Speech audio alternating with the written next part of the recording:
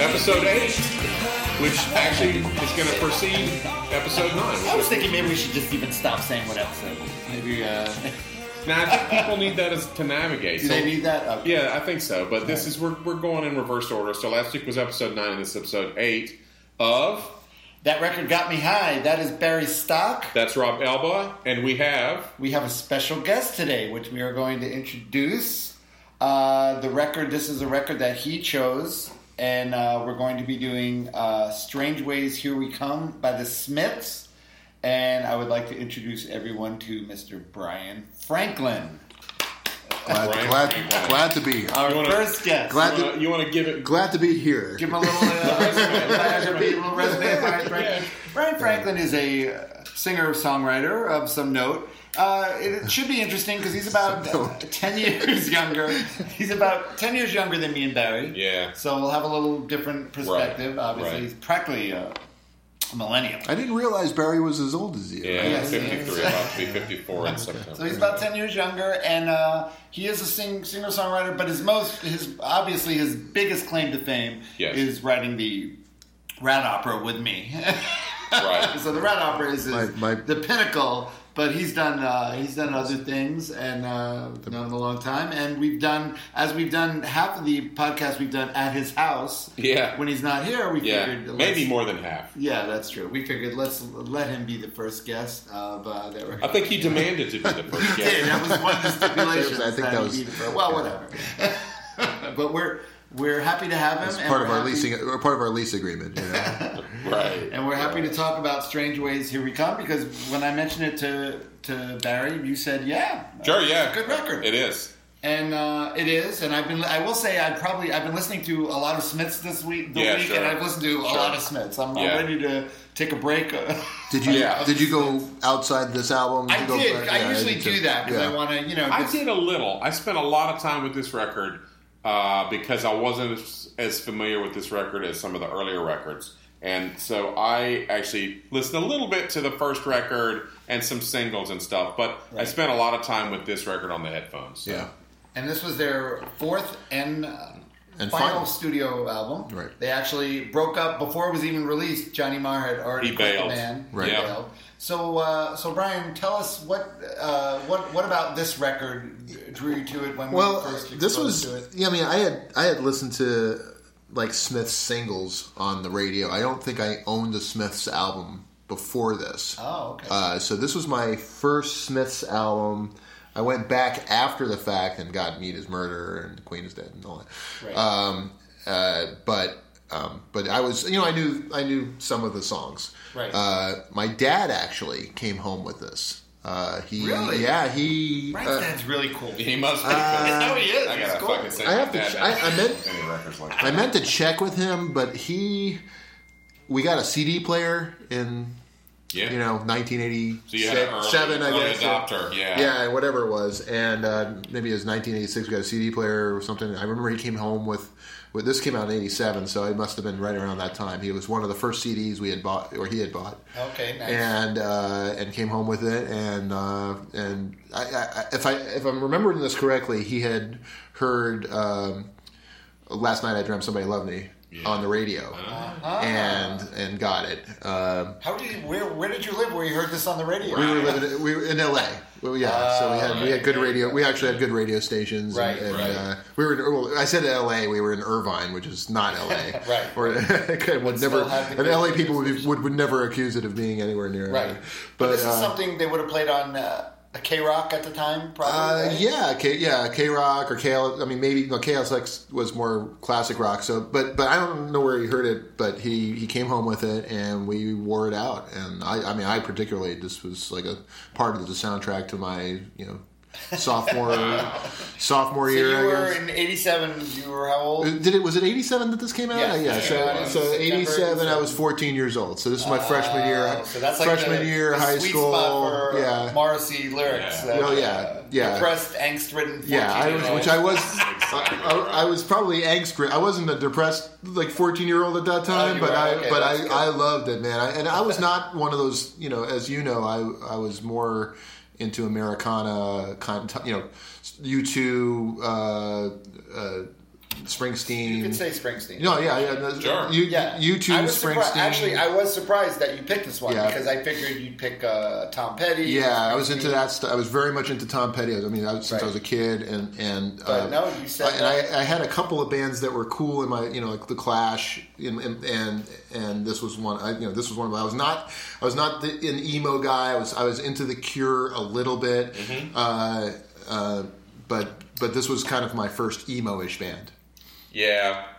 Emo, I guess. before emo. It was right. Well, Yeah. they were kind of the first emo band. I guess they were because Morrissey's lyrics and He was the first guy to really come out and sing in that and be that sort of emotional, confessional way. Right. Not worrying about not trying to sound tough or anything at all. Just laying it all out. Well, I struggled, thinking about are they really an emo band? Because they are. Lyrically, sure. I suppose. Yeah. But I didn't. What else are you? A lot of their music is actually fairly upbeat, and it's not. It is right. It does. There was this categorization issue I had thinking about it after the fact. Like they're supposed to be an emo band because it's Morrissey, and he's unlikable, and But I feel like they're one of these bands that sort of came out of left field, didn't really sound like other bands, and sort of had their own little niche. Right. Watching, there's a Musikladen performance of them, which is a German TV show. A lot of people went and played live on this German TV show. I didn't see the. There's a live Musikladen thing, and it's 84, so it's right around the time. Wow. It's early days, at least as far as their record production. Right. And it did strike me that he's playing a Rickenbacker, and there is you go, okay, they did hear REM and were very much influenced by that. And I have, it's funny you say that because there's a song in here that I think pretty much is very specifically REM. Yeah, you can draw a line straight from that, that to. Well, we'll get there definitely. Some of late '80s REM. Okay, just for a second before we move on, Brian, I'm gonna have to ask you. Obviously, you aren't a seasoned podcaster like we are, but turn your goddamn phone volume down so we don't keep hearing you get your messages. It was my lost that frequency. It's supposed to be gone. Yeah, it was Yanni versus. Thank you very much. Oh, I saw that today. So I considered them. I guess they're emo, but I also thought that some of the kind of sarcasm. If you go back and you listen to a lot of music of that day, it was very earnest. I mean, we're talking post USA for Africa, Springsteen. True. And it was very very serious stuff, and so he almost came across as light to me. Right. When I find it was almost a relief. When I heard this album, that not every set of lyrics has to be meaningful in that way, right? In a serious, straight, linear way. But later on, as they went as a band, I saw them on the Queen is Dead tour, so it must have been 85 or 86, and they were a really good live band. I mean, they had an extra guitar player, right. Yeah, and I'll tell you, they were. Mostly you talk about Morrissey and you talk about Johnny Marr, but the rhythm section of Andy Rourke and Mike Joyce were great. Fantastic. They were a really good band. And there were some great bass. And they brought it live, I'll tell you. They really did. Yeah, they were a rock band. There wasn't in the studio. Band, and on this record, this record has less of the punchy sort of material as far as rhythmically. It's got a lot more diverse and a lot more diverse textures than and they talked about doing that. Johnny Marr said that he wanted this record to be like the Beatles, like the White Album. Yeah, right. They wanted to get away from the jangly pop, even though there's plenty of jangly pop on it. Right. He wanted to get away from the jangly pop stuff, and I also you mentioned REM. I also heard a lot of Lindsey Buckingham. From a guitar standpoint, there's a couple of songs in particular where he chooses lead guitar parts, and we can get to it then. But he chooses lead guitar parts that are not specifically. That's good because I always thought the same way I think about. Sometimes you hear them playing guitar, and it doesn't sound like it sounds. Not like your usual lead guitar player. It's like something different, totally different. And quarterly, he does a lot of really interesting things. Yeah, he does. And actually, the thing from the Musikladen that I noticed Oh, actually, it wasn't Music Laden. It was a later thing where they were two guitar players. They had the second guitar player, and they both had capos. So they were, they were playing. So they could play the ringing chords that are. There are, and then we're being greeted by. I'm not tap dancing. That's our What's dog. his name? Star. We got Star. We have Diane Ward just brought in. We have this is like a hootenanny podcast. That's right. We're gonna have all sorts of things going. Yeah. So, And there's the pizza. The second guitar player there definitely was a definitely big sound live, and Yeah. I don't know what's happening here. Pizza's coming. Oh, Brian it's ordered pizza. pizza. This is guy. Brian's going to pay the pizza man. Go pay the pizza. While he pays the pizza man, I want to talk about the cover real quick because they've always had they've done really good covers. I like the covers, and this cover it was Morrissey designed it. And did you read about it? Did you know what it is? I didn't. I have no idea. Okay, I looked. I was like, oh, it's that guy. It's a murky shot of East of Eden's co-star Richard. Davalos. Richard Davalos. So it's not James Dean from East of Eden, but Davalos, the picture of him from the cover, supposedly he's looking at James Dean. Right. And that's him. So that's what that is. It's the image of him, the co-star. Cool. I wonder if they had to pay royalty rights to use that. I don't know. Probably. And also the title. Do you know the title is a? It's a British town. If you look up Strange Ways, and but also a prison. It was a notorious prison called Strange Ways Prison. Okay. And if you really want to geek out, someone stole the sign that of course that was on the thing, and it's never been seen again. Yeah, I remember. I read a quote. Johnny Marr said he couldn't believe when they were growing up, it was still called Strange Ways, and they couldn't believe they didn't change the name of it. Yeah. But they did finally. It's not called Strange Ways Prison anymore, but it was. At the time. So it's sort of the name is that, but it's also Strange Ways. Here we come. Yeah. It's sort of telling you. Well, here's some strange. I have some strange stuff coming for it. So it's supposedly their favorite album. That's what. That's it. Yes, they've both been quoted as right. saying that it's their favorite Smiths record. Right. All right, so let's start going into the record. Let's take it. Track one. Track one, ironically, doesn't have guitars in it, really. There's no vocals with keyboard. There's no guitars. Oh, there's really no. There's no. I just assumed there was some in the bed. No, there's no. That was. I read that too. There's no guitars on it at all. It's all keyboards, bass, and drum, basically. Which is not because Johnny Marr has a way of making his guitars sound so different anyway that you'd You assume. think, oh, there's something going on there, but wow. Right. Even Van Halen on the Cradle. The Cradle is about to rock. Or is that, no, which one's there? The Cradle Will Rock. The Cradle Will Rock. He's got the distorted Rhodes, but I think he plays a guitar solo in it. Oh, okay. Yeah. Oh, but is that a distorted Rhodes? Yeah, it is. I'm going to guess we're probably never going to do a Van Halen record, but I don't know, maybe we should explain why. If you have Carrie Peake as a guest. We have to explain some of our choices because it would be fun to do a Van Halen record, but we spent a lot of time talking about the lyrics. Right. And I mean, it's the same reason we're probably not going to do an AC/DC record, or a ZZ Top. There's not much to dig into for the lyrics, and we're pretty big on that. Yeah. Barry's has to psychoanalyze. He's not going to have anything to psychoanalyze. Well, he's got it made. He has it made. He's also hot for teacher. Yeah. Right. Well, we'll see. Right. Never say never. But okay, so Rush to Push. So Brian, what's your take on this song?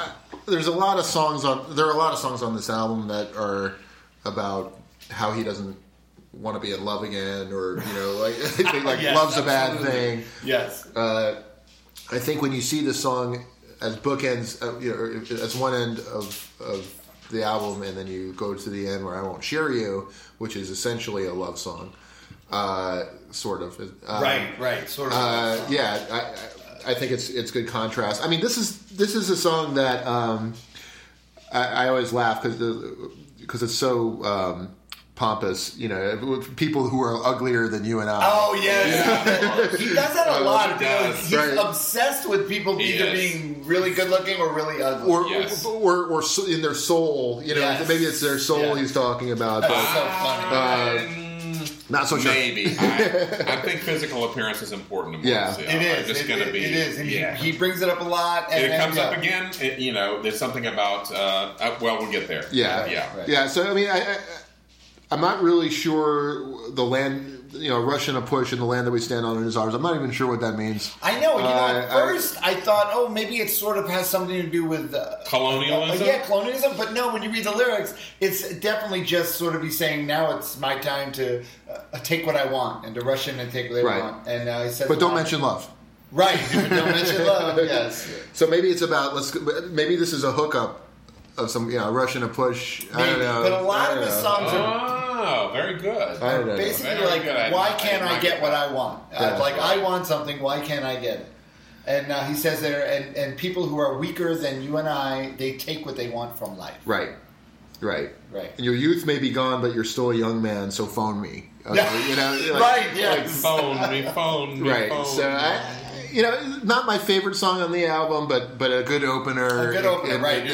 It moves pretty well for a song without any guitars in it. And it's cool that they opened it with a non-guitar song. Right. Oh my God. Starry. Wow, that is impressive. Yeah. I might have to ask Diane to. Once the dog track it's adding to the podcast. Yeah. Take you out to a Gulfstream, not Gulfstream.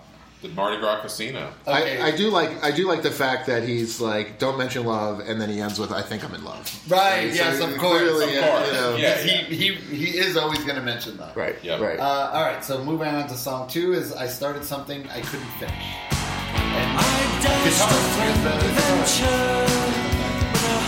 What is the 3-word gesture here? That's the question.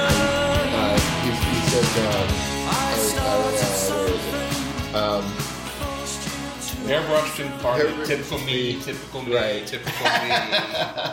And he says, right, adults our friendly venture with a hard-faced 3-word gesture, right? Hard-faced 3-word gesture. Now, when I read this, I thought go fuck yourself. It could be go fuck yourself. It could also be. I thought, and here was the theory I was running with. I thought he said to his partner or whoever he was with, "I love you." That's what I well, there you go. And I started something, forced you into a zone that you were not meant to go. Yes. I pushed too hard, maybe a little overbearing. I think you and Barry are both right, because he's probably the 3-word gesture is both I love you and go fuck yourself. Because he's not really sure. Right. It's more. He's decided that. Well, I said I love you, but I don't want to have to. I don't have to back that up with any sort of action. Right. Any sort of generous human kindness. Now, I grabbed you by the gilded beams. Yes. Right? Yes, indeed. This is his answer to Springsteen's "Wrap your legs around these velvet rims and strap your hands across my engines." Right? Yes. I wrap you by the gilded beams. That's what tradition means. Right. So that's what 18 months hard labor. So Strange Ways. You get sent to. Sodomy was a imprisonable offense, probably in 1987, wasn't it? Yep. Right. 18 months hard labor seems fair enough.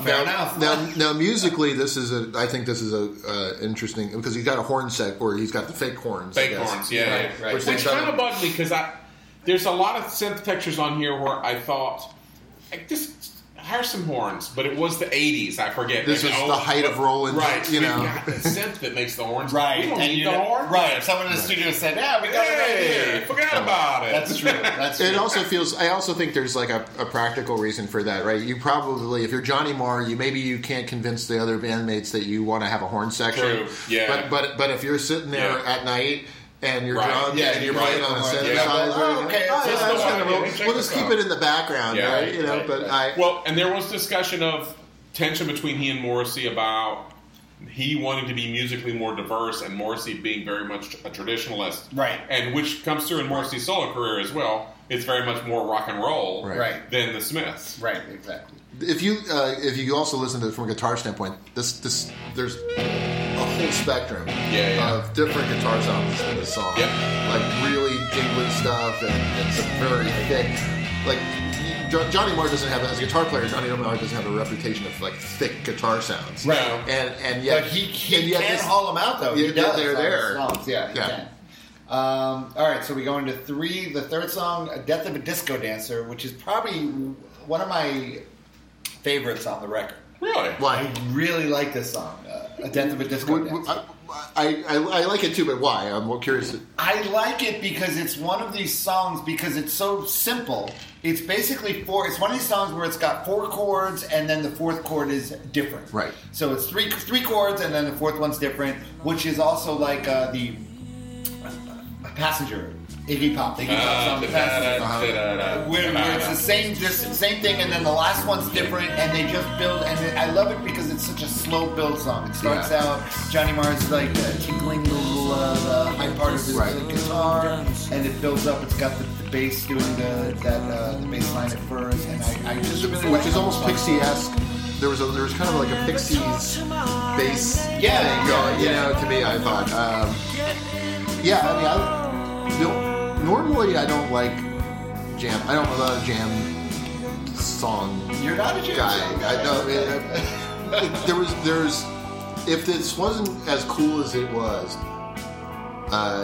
this would be a Dave Matthews kind of like extended 4-chord jam. I was going for Lord knows I can't change. You know, not Dave Matthews. I wasn't going there. But like there was that 4-chord. Are you saying this is their Freebird? I was giving them the benefit of the doubt. That's rough. That's rough. I like how it's very dismissive. I love the dismissive love, peace and harmony. Oh, it's very nice, right. But maybe in the next world, not in this world. But then there's also the reason that it's not Freebird or Dave Matthews are those weird chords that they're layering over weird. Like there's a lot of weird chords, particularly on gets wilder and wilder. Yeah, because they have that. Then they have those like the girls. Maybe the next one. Right. Or the kids, whatever. And then they come. And then there's some really strange, really complex chords that come in, and then they do like that. The drummer comes out and does that snare thing towards the end, right? So I mean, for me, there's a lot of left right. This is also where you hear some of that. Where I don't know if they were trying to do the Beatles thing, but they were definitely.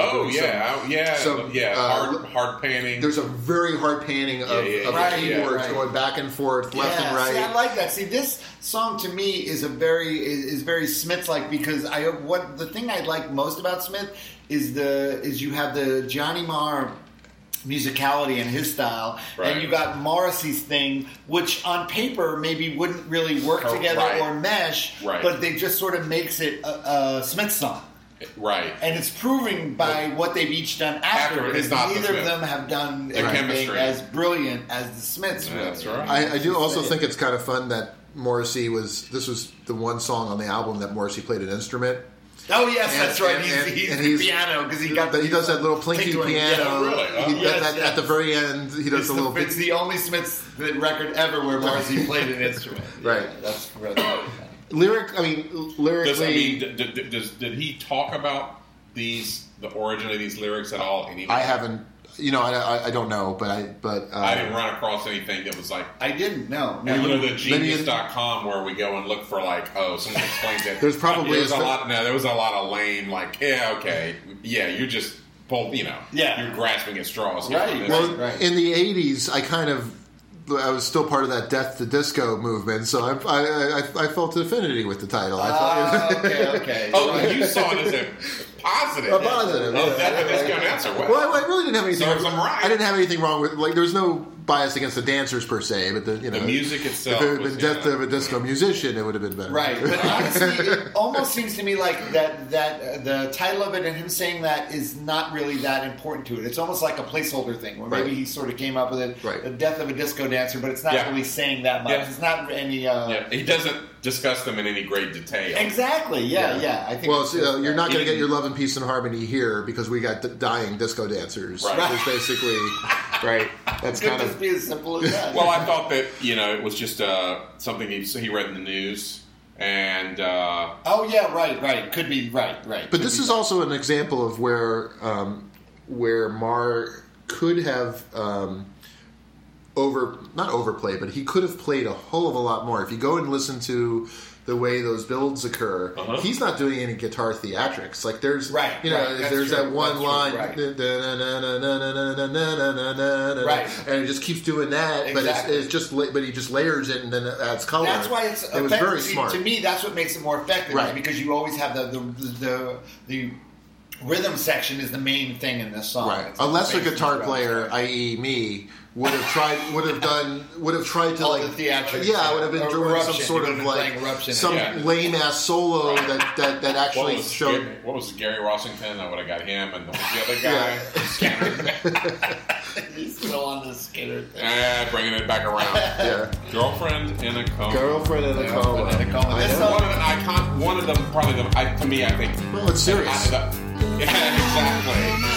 Probably one of the most iconic Smith songs. If you want to disappoint a Smith song, well, here you go. Right, because it's so flippant. It's so a perfect example of cheery music with these flippant dark lyrics. But he's not being genuine. He's being disingenuous. Oh, totally. The entire Did you actually read that this song that the BBC one or whatever wouldn't play it because it was too? They thought it was too. And they said no. This guy is thinking, girl in a coma. There's things if.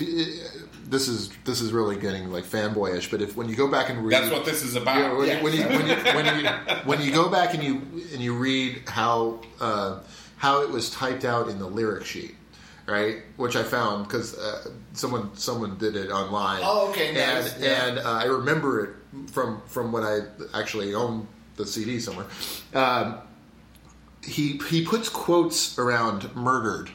Like there are times, I think it's in the lyric sheet here too. Yeah, he puts little right.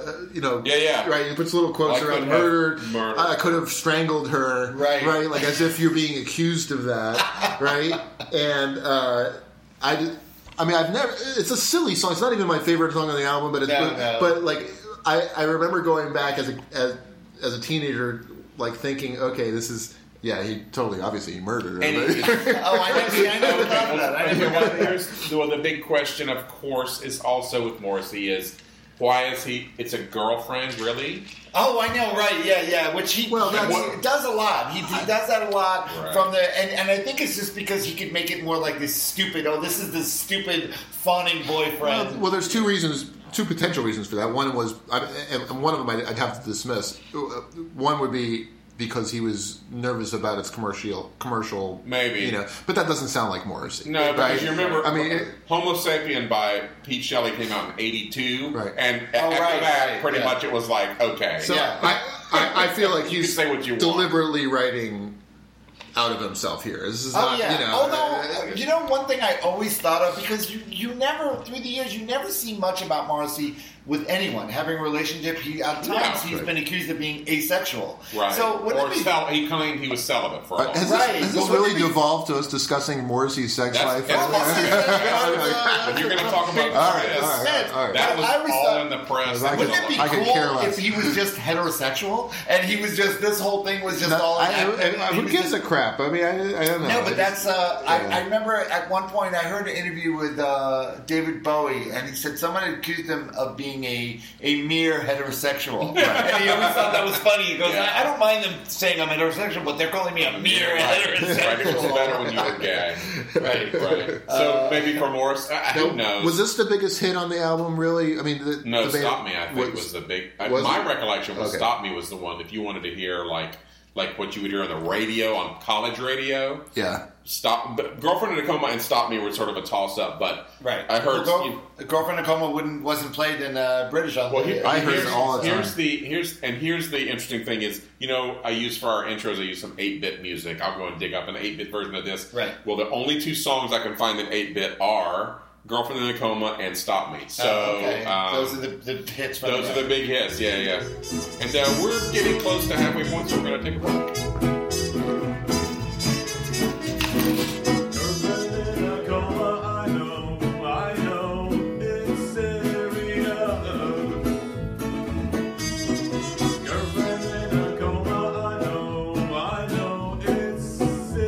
We are back. All right. Stop me if you think you've heard this one before, Brad. Right. Well, I read that they had to pull it off a radio in England because there was a mass murder of some kind. Stop me if you think that you've heard this one before. Stop me, stop me. The pain was enough to make a shy-bald Buddhist reflect and plan a mass murder, and it was just one of the... Oh, really? Yeah, that's one of the lyrics, and I guess there had been there had been some kind of mass murder, and that they pulled it off in England at least. But I was going to talk about Johnny Marr's 12-string, awesome 12-string guitar. Yeah. On this this was the song. This was one of the songs where one of my notes was very REM. There's right. There's a kind of a guitar lead into the bridge that's right out of what's the one with Losing My Religion. REM album with Losing My Religion. Out of Time. Yeah. Right, and so there's some transitions that I think are particularly REM, but I always just love that. I still love you only slightly less than I used to. Yes. And which I'm going to say is he doesn't love them anymore. Right. No, right. You're probably right, Barry. Only slightly less, which means not. Right. Nah. It's not. Sorry. And this was their last single ever. This was the last Smith single. It was the last single This released was? from the record, Yeah. and this was the last Smith single ever. I was delayed. I was waylaid. An emergency stop. I smelt the last 10 seconds of life. I crashed down on the crossbar, and the pain was enough to make a shy, bald Buddhist reflect and plan a mass murder. So, was he? Did someone throw him down? Is this what happened here? Right. Was he tossed down by in the subway station by someone? I feel like this is metaphorical. Metaphorical? Yeah, like this is him It's describing what it's like to. It's pretty violent because he says, I was detained, I was restrained, and broke my spleen and broke my knee. And then he really laced into me. I would hope this is metaphorical, because if not, he really got seriously injured at some point. I have never heard this one before. If he's asking me if I've heard this, I have not heard this. It sounds like, someone got their ass. Yeah, it does. It definitely sounds like a real, and then Friday night in Outpatient. Who said I'd lied because I never? Who said I'd lied because I never? Maybe it was something that he dramatized. Maybe he did get some of this happened and he over dramatized. And you would think Morrissey would be want to do. Possibly. Another. This was also one where I wrote down that it was very understated, like Buckingham-ish lead guitar riffs at the end. He doesn't go for the theatrics. He goes for the line. A melodic. Very melodic. Very understated solo. What a great when you actually stop, because the songs they just sound pretty and they're very pleasing to the ear. But when you actually sit and dissect what he's playing, sometimes it's hard to figure out what's going on, because he does a lot of over tracking. I think different guitars. Well, I would go back and listen to this if you haven't listened to it on headphones. I did actually today. I did today and I probably haven't in 10 years, right? Maybe on cheapo Apple headphones. But I listened on good headphones today, and then I heard so much more that was going on in the background, and some of these layerings of guitars, and I was just struck with his I've always liked Johnny Marr, but I was really struck by how he fit into that Peter Buckingham, guitar aesthetic that I never really thought before. A Guitar Hero. Anti-Guitar Hero, exactly. Right. Yeah. Sure. For sure.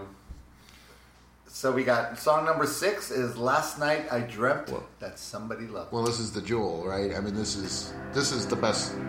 Is it? This is the best song on the album. Wow. This was. This is by the way Bowie's favorite Smith song. Oh, really? Okay. This was a song. That raises the This is a song that started it all for my dad, and therefore, Oh, okay. I mean, where do you start?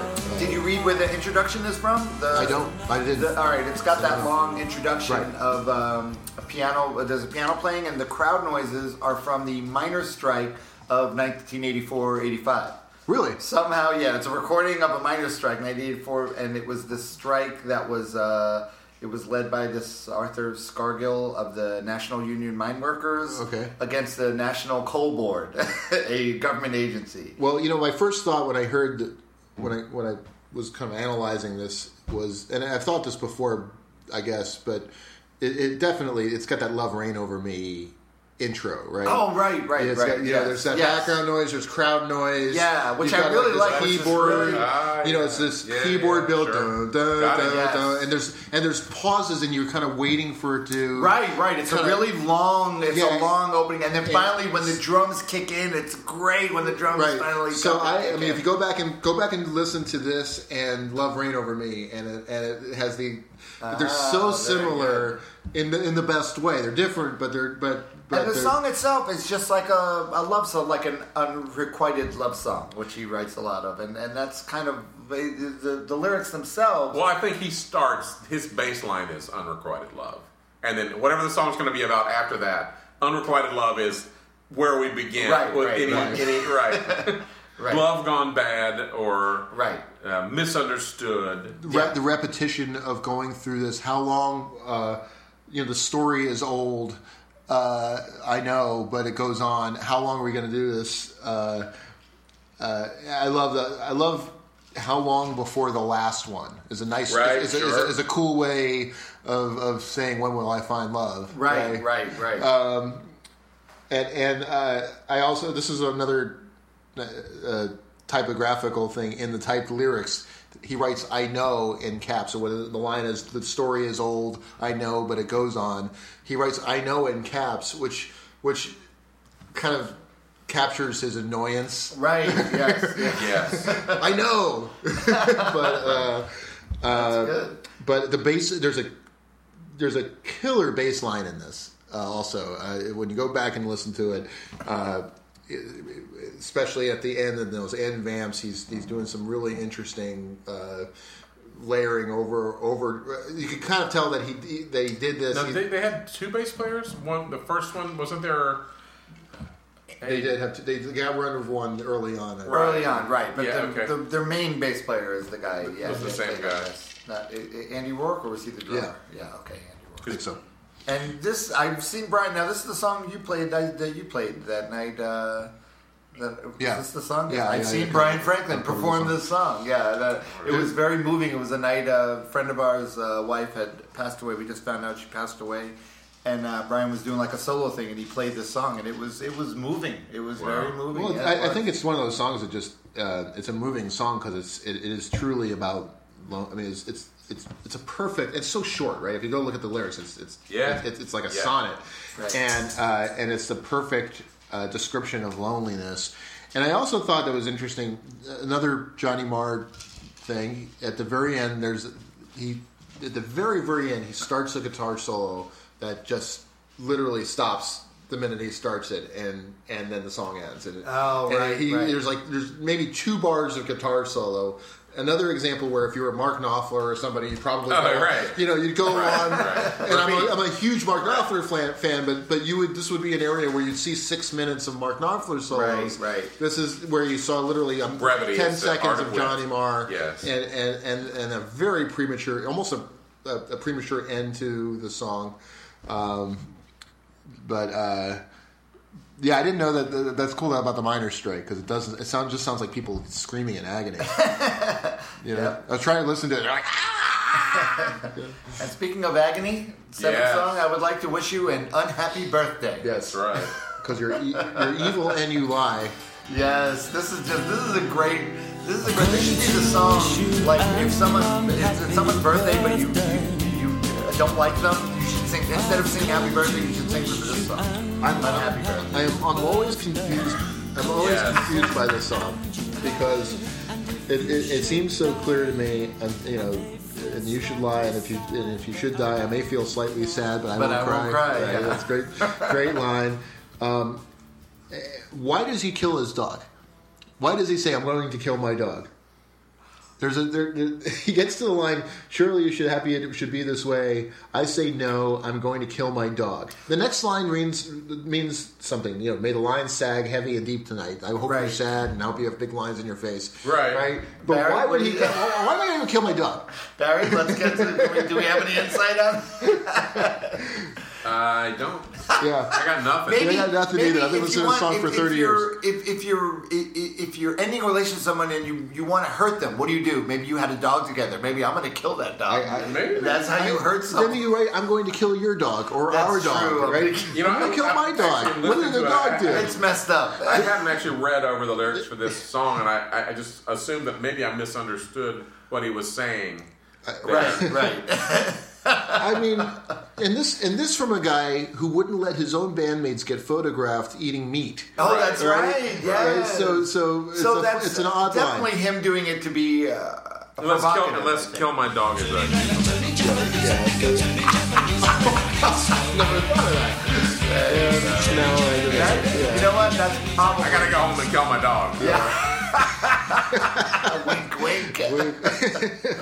Well, now that we think of that, But this does have the vindictive kiss off of and if you should die, I may feel slightly sad, but I won't cry. Is concerned enough to write an entire song about it. Yes, and I will. Yeah, because that's what he's saying. He's saying, "I won't cry, but I'll probably write another miserable song." and go drink and be ill tonight. Right. And again, in the lyrics, seek some extra messaging. He put XXX after me. The line saying "heavy and deep tonight," XXX, and then a bunch of XXX at the bottom of the thing after. Yeah, that's right. The fact, a bunch of kisses. Yeah. So. The one you love Morrissey. It's just classic Morrissey snark. Exactly. You know, and it's hard to call this emo. It's just plain Well, no, out. this is more aggression. snark. This is a little aggressive. Passive aggressive. There's nothing even passive about it. He's just aggressively saying, "I hope you die." Right. And the longest set of lyrics, Yes. by far. Oh, Paint a Vulgar Picture, which this is my favorite song. Okay. I love this song. I'm sure that yes. Not just lyrically, but musically, I do too. Because I think I love because a lot of most Smith songs, I think, where Johnny Marr would write the music first, and he'd give it to Morrissey, and Morrissey would come up with melodies for it. And I think there's so many great melodies that fit his weird, sometimes, definitely his writing is poetry, but he doesn't put it all the time where you think he would. And there's some really cool melodies. Well, there's great melodies. There's some of his best lyrics on the album are in this. Indictment of the music industry. This is and the artist. He does not let the artist escape. Right. Right. He sings it from a couple different voices. Yes. You could have said no if you wanted to. Yes, right? exactly. But it's kind of a question that he repeats it later on. He could have said no if you wanted to. Couldn't you? Like maybe, but he's totally, because he's talking in there about the artist reissue, repackage, reevaluate the songs, a double pack with a photograph, extra track, and a tacky badge. And that's totally what the Smiths did when they broke up. They put out 3 or 4 more records that had compilations and live things that had all these tags. So he totally did that. And I guess the question is, this is Elvis? Oh. Wow, Elvis could be, because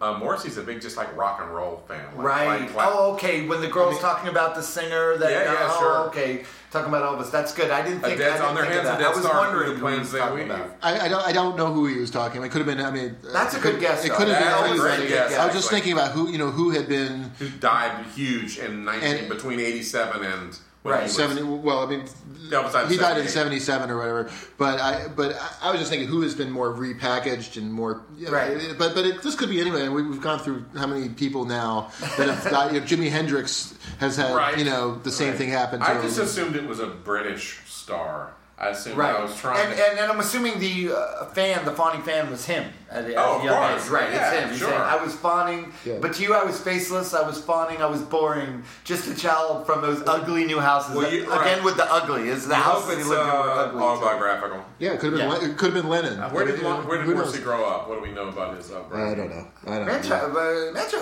a Manchester band. Okay.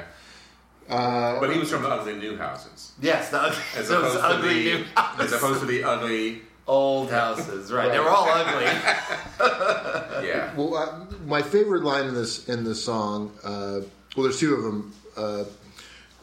the one is please the press in Belgium, which I think is kind of a funny line. How do you please the press in Belgium? Right. What do you Those were his instructions. Please the press in Belgium, and then but what makes most people happy leads us headlong into harm.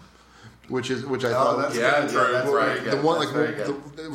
perhaps the one non-snarky bit of advice that he You're gives. right, and that's the one. His head sort of pops up above the clouds and says, Yes, he had to throw that in there. "This is a real, actual piece of wisdom, as opposed to just pissing."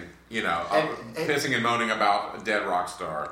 And he also references the line, "You just haven't earned it yet, baby," Right. Which eventually about the recoupment was a right? single. Well, they had a single called "You Just Haven't Earned It Yet, Baby," which Right. was released. It was never on a record, but it was on a single. It was on the World Won't Listen, which was one of these things they put out after they were broken up of singles, and it had this song on it called "You Just Haven't Earned It Yet, Baby." He's disappointed in his hero before the hero dies. Right? Oh yeah, right, He exactly. He clearly has met this person. He didn't like. They kind of blew him off a little bit. Well, he loved their we've music. talked about that. Rob and I've talked about it's better not to meet the people that these That you people- idolize. Oh yeah, because they will surely disappoint They've met you 1,000 times. They don't need any friends. They just don't need any more. They have plenty of friends. Brian still will still do it though every time.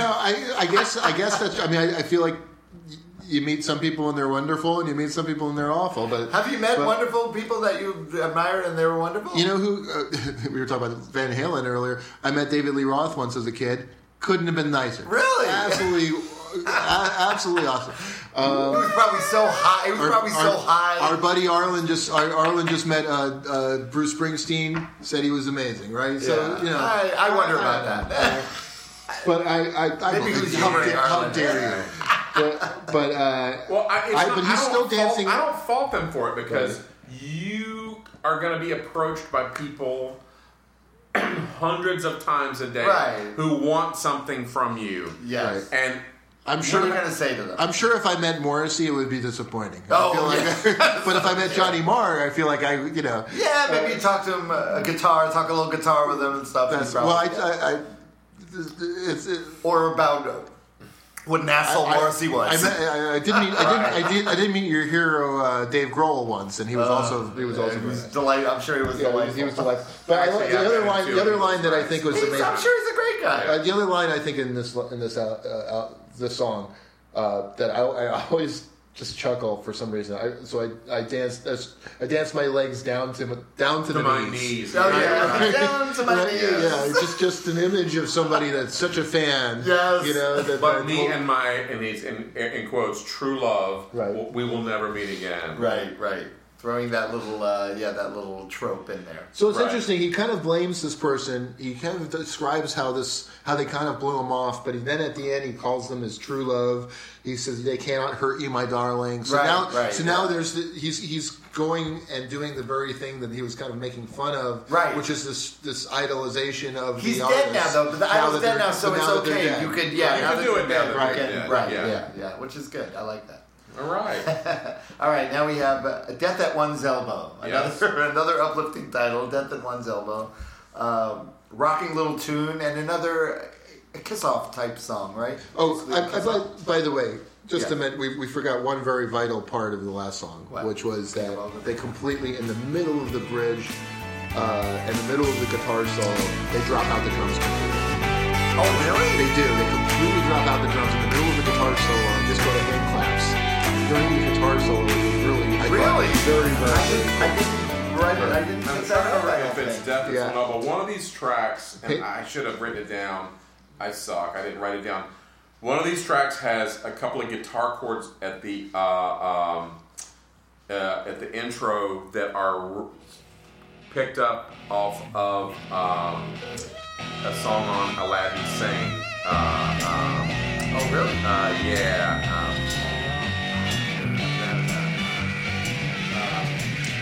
Cracked Actor.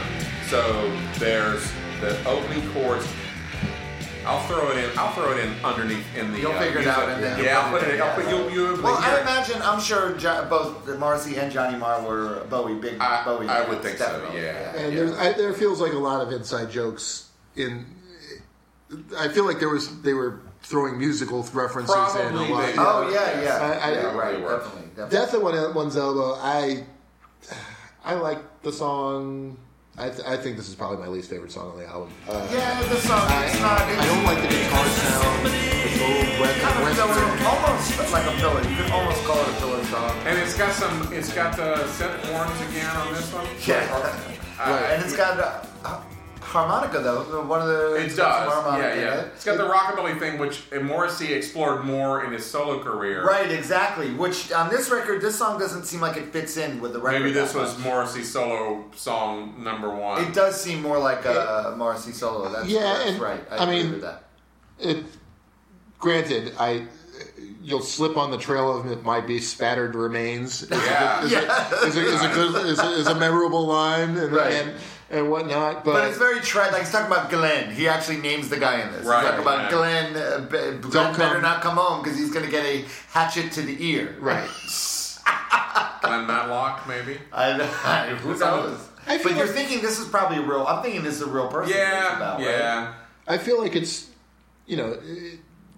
Glenn should have. Wouldn't it be awesome if it was Glenn Matlock? Glenn could have gotten wouldn't it? But Glenn could have gotten the message within the first minute of the song. Didn't have to go through 3 minutes of "Don't come to the house." He didn't have. Morrissey over-explains here. Doesn't have to really go through what's going to happen when you get a hatchet. He's going to attack you with a hatchet. He's really pissed off at Glenn. That's right. And perhaps also, if you're leaving this message or telling this on the phone, you should probably leave the house, given you're about to get killed yourself. Right. Hatchet to the ear. But at any rate, a nice break between, I guess, the Paint a Vulgar Picture. And the good thing about this album is that there's no instrumentals for me to forget that are on there. Oh yes, that's right. That's very important to do. You're like, I forgot about that one. Yeah, are you guys going to do a Rush album at some point? I feel like that's got to be. Listen. Hear that sound? You know what that is? That's crickets. Okay, because I was going to say it's definitely not going to be on my list. Yeah. I was a Rush fan as a teenager, and if you watch the documentary about them, even you. Oh no, I did. I watched the documentary. It's fantastic. I love them. It made me love them. The one on I don't want to Netflix. listen to their records anymore. Can I tell you what happened? I watched that documentary and I said, "Oh my god, I love them." Yeah. So I started listening, and then I realized about it. I started listening, like, you know what? I really don't like Rush. It's fine. I love them as They're people. They're great guys. Yeah, they seem like great guys. It's a great story. I like their hits. And I like moving pictures. But give you these voice. I don't know. All right, so this song, "I Won't Share You," the closer on the album, also the last Smith song. Yes, the last Smith also doesn't have a guitar on it. It's, really? Played with auto harp. Did not realize that. And look at Brian bringing shit to the table. Yeah. That's like I did my research, but they have a harp. Yeah. It was the latest in 1980s musical technology, the auto harp, a instrument from the 1700s, I guess. Maybelle Carter played was the auto harp. So he's saying in the song, "I won't share you," but is he really like? Does he really saying "I won't share you"? Is it kind of like a kiss off? Well, there was some speculation I read that this was about Johnny Marr. Johnny Marr. Because he was playing with other people. He was playing with other people. Morrissey was not happy about that. But Morrissey has said since that that's not true, that this was just him writing a song. But can we really believe Morrissey? But I'll tell you, as a swan song for both the album and as a bookend for the first songs, the other songs, as a swan song on the last song on the last album, there's something incredibly, obviously symbolic, and we can read whatever we want to read. Definitely. This is just a hands down beautiful song. It is. It's probably the only optimistic song on the album. Is it optimistic? Absolutely. It's not pessimistic. How about that? Well, okay. With the drive and ambition and zeal, I feel this is my time. Is life sick and cruel? Yeah, it is. It's this cruel, song has some hope.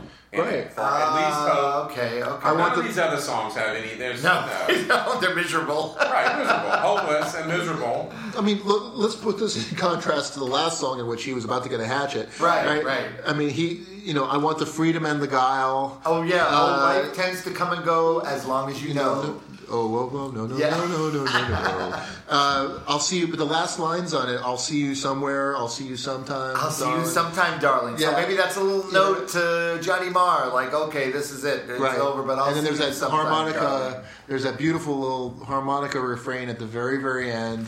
Right. As they fade out. Right. And it's just a sweet, happy, like loving a song. farewell, and it's kind of like a farewell, like a sweet farewell and song. it runs, to me, it runs in such contrast to, it's almost as if he's found the person that he was dreaming about, and last night I dreamt that somebody loved me. Okay. Right? That Maybe, yeah. I mean, I don't Sure. know. It just, again, might be reading a little bit. Well, but I get it. This song moves me every time I hear it.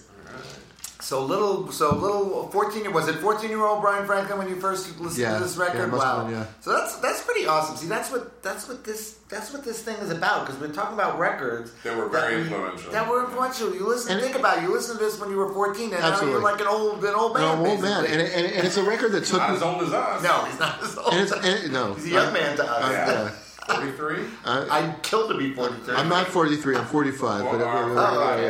But I'll tell you. Don't look a day over 43. This was definitely an album. Still I had in my house. I mean, it was definitely an album that changed my way. I mean, that moved me not just because it was a great album, but it took me away from music that I was listening. I mean, I was listening to other things, like I told you before, but this was something that had all of that kind of 80s feel to it, but also had lyrical intelligence. I mean, I was listening to Dylan and he's very intense lyricist. You weren't listening to other 80s. You weren't listening to like Duran Duran and things like that. I liked Duran. Right? Yeah, sure, a little bit, but most. I wasn't a like the fan. I wasn't a Thompson Twins. Right. Like Exactly. aficionado. That's what I meant. I liked. Caveat here, I actually like the Thompson. No, I liked it. No, I was just going to say I liked them. I didn't listen to them like I was. I wasn't like the Thompson Twins. I own the Thompson Twins album, I like actually. the 80s That's bands. Barry, by the way. Yeah. The 80s bands. Well, so do I, by the way. I guys Of course you do. But I listened to stuff that was the 80s bands. I was listening for like U2 and the Clash and technically To me, the Clash are 70s. That's like 70s, because by the time they get to the 80s, Peter Gabriel's solo career, Dire Straits, that kind of stuff. Yeah. I went through a Clapton phase. So this I didn't go through it. I'm glad I didn't know you were in your Clapton phase. Believe me, I'm sorry I did. Insufferable. But this was something that kind of broke us out of that element and still had the lyrical intelligence. All right. Well, thank you, Brian. I think this went well. Our first Thanks guest for having me. episode. Now Brian's set the bar pretty high now. He did. Well, next week, though, we have our second guest is coming. A friend of mine from many, many years ago, from the Tallahassee punk rock scene, Woody Compton, who is going to come, and we're going to talk about one of his favorite records, his first album by Big Country. Oh, great. Big Country record. Nice. I'm excited. And they're a unique group. So it's fun to approach those things where you've got like somebody that really just came up with their own sound and was like, okay, got something really different. Right. And they're going to have their own sound, and they've got an enduring fan base. There's a lot of people. There are a lot of people out there that still really love. And Woody can